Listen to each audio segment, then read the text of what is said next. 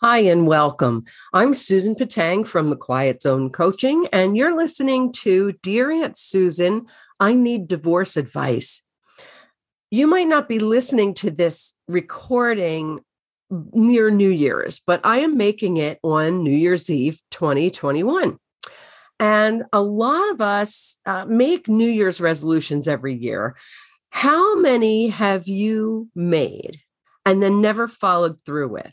And I think most of us have done that at least once or twice or four or five or 12 times. I know I have. Every year I make these New Year's resolutions, and really all New Year's resolutions are, are just goals. We're setting goals for ourselves for another year. And you could be setting goals for yourself on the 4th of July. It really doesn't matter. But if you're divorcing or if you're going through a big life change, new goals are going to become a part of your life for a while because there's so much that's getting thrown up in the air and has to change. So I wanted to give you some strategies for creating goals that are attainable and actually achieving them. So let's do it real quick because I know you guys want to head off to your New Year's Eve parties. But the first one is brainstorm. Don't be afraid to dream big. You can always cross things off the list later that are unattainable or unreasonable, but sometimes those more stretchy goals inspire you to do something that is doable, something that you might not have thought of before. So don't be afraid to think big. The second tip I want to give you is don't create too many goals at once. How many times have you done your New Year's resolution and it's become this list? Like, I want to lose 40 pounds and I want to get a new job and I want to move and I want to buy a new car and all these things that you want to achieve during the course of the year. But that is so much. There are so many goals that you can't really home in on one and focus on it and make it happen for you. So decide what goals that you have that are urgent and important. What are the most urgent and important things to do, and work on those first, no more than one or two at a time. For example, you might want to find a new job or lose 20 pounds or find a new place to live. Well, what one of those things is the most important and or urgent? That's the one that you want to focus on first. The next tip I want to give you is to use the SMART goal setting system. And most of us have heard of it, but you might not have. This is an acronym. It stands for specific, measurable, action-oriented, reasonable, and time-sensitive. A goal is just a dream unless you're actually acting on it. But when you do act on it, you want your actions to be as efficient as possible. And this goal setting system helps you do that. So before you even create the goal, you want to make sure that it's specific. Not, I want to lose weight, but I want to lose 20 pounds. It should be something that is measurable so you can measure your progress as you go along to see if you're moving in the right direction.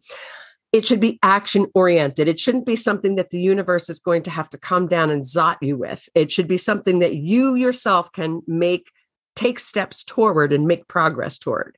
Action oriented. And it should also be reasonable. You can't say, for example, if we're going to use weight loss as our goal for an example, you're not going to say, I'm going to lose 80 pounds in 6 months. That's not healthy, and it's probably not going to happen. Some people have done it, but with some results that may not be good. So yeah, you want it to be a reasonable goal. What is reasonable in terms of weight loss in a certain amount of time, which brings us to time sensitive. Okay. You should have a deadline. I want to lose 40 pounds by October of this year. Or if you don't want to have of the weight, you could say, I want to be able to fit into this shirt by this date because I want to wear this shirt or this blouse or this pair of pants to 4th of July celebrations. I want to wear this pair of shorts or this skirt. So you could use that as a goal too, but it has to be specific, measurable, action-oriented, reasonable, and time-sensitive. The next step and the next tip that I'm going to give you is to create an action plan. What you want to do is sit down with a piece of paper and write out all the steps that are going to be necessary to achieve your goal. So, for example, if we're using weight loss, are you going to go see a dietitian or a nutritionist? Are you going to find the right diet plan for you, whether it's Weight Watchers or Noom or whatever is out there right now? Break all those steps down into manageable bite-sized tasks. So one of those tasks might be to go through your cabinets and throw out all the junk food, or donate things that aren't healthy to a food bank or to a friend to give them away. But what you want to do is you want to pick that deadline and put it on your calendar, and then work backward from there and schedule all of those steps and those tasks that you decided you were going to need to do and put them in your calendar. So you could say, okay, I want to have lost 5 pounds by 3 weeks from now. And in your calendar, 3 weeks from now, you want to put that down. But you also have to make sure that you have that action plan so you know how you're going to get there. The next step is to reward yourself for small wins, even if it's only a pat on the back and a round of applause, whatever it might be. Reward yourself every time you make progress towards your goal, every time you accomplish one of those small tasks that you have scheduled. And go get some gold stars and put them on your calendar, whatever it takes. If you're losing weight, though, don't make snacks a reward.